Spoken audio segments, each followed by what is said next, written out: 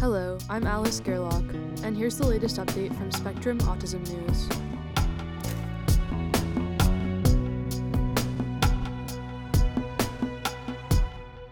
New gene editing method flags Fragile X mutation for repair, by Angie Voiles-Askim. Hung-Gu Lee did not set out to discover a new way to potentially treat Fragile X syndrome. He just wanted to solve a mystery.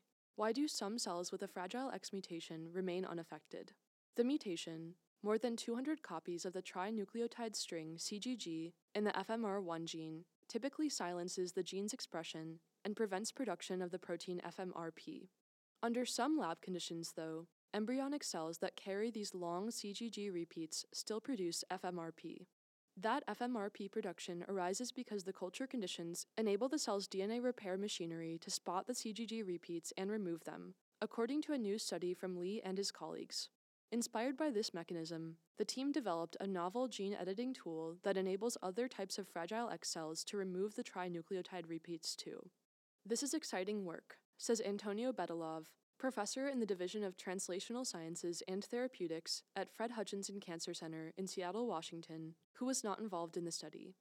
This approach could, in theory, treat Fragile X syndrome and other conditions with similar genetic repeats, he says. You have really attacked the root cause of the problem. Embryonic Fragile X cells can appear unaffected and express FMR1 when cultured in a specific media, and 2 drugs in that media were responsible, Lee's team found. In Fragile X syndrome, the CGG repeats in FMR1 accumulate epigenetic tags called methyl groups, which silence the gene. But these 2 drugs induce demethylating enzymes, which removes the methyl tags and restores FMR1 expression in stem cells and neuroprogenitors derived from people with Fragile X, they discovered. The treatment led to the excision of the CGG repeats. The contraction began after 3 to 6 days of treatment. By 12 days, it was complete. The researchers got similar results when they used an existing version of CRISPR to target a methyl-removing enzyme to the FMR1 gene.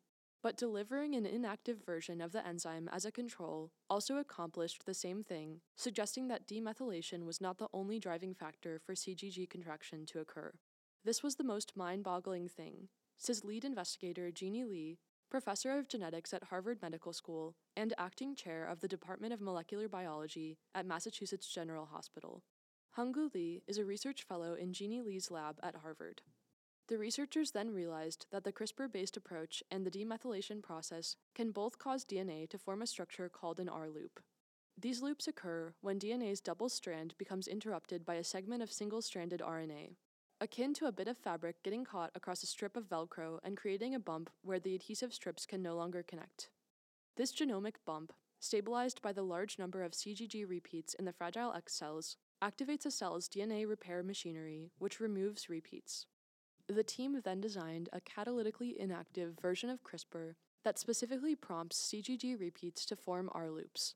This tool could eventually be packaged in viruses and delivered to the brain, the researchers say. The results were published in May in the journal Cell. I like the idea of using the endogenous repair pathways because they come with millions of years of evolution to make things happen with the highest fidelity, Jeannie Lee says.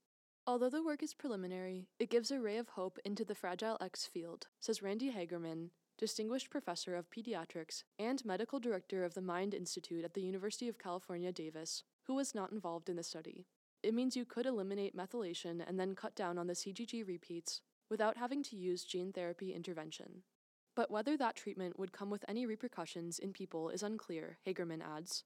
For one, the method removes enough CGG repeats to put a cell below the 200 copy mark that silences FMR1, but not necessarily enough to put it in the typical range of less than 55.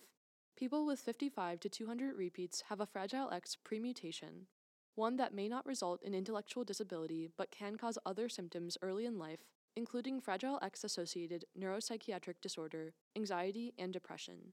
These concerns about premutation involvement must be considered before doing a treatment that changes a full mutation to a premutation, Hagerman says. The approach is not without a risk, Bedalov agrees.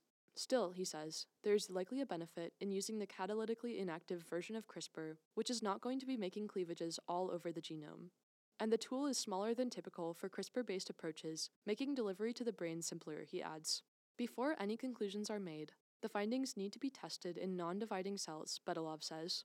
DNA repair is active during cell division, he notes, and thus would readily occur in the stem cells and neural progenitor cells used in the study.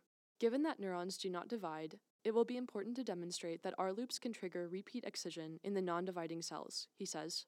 The researchers plan to test that next.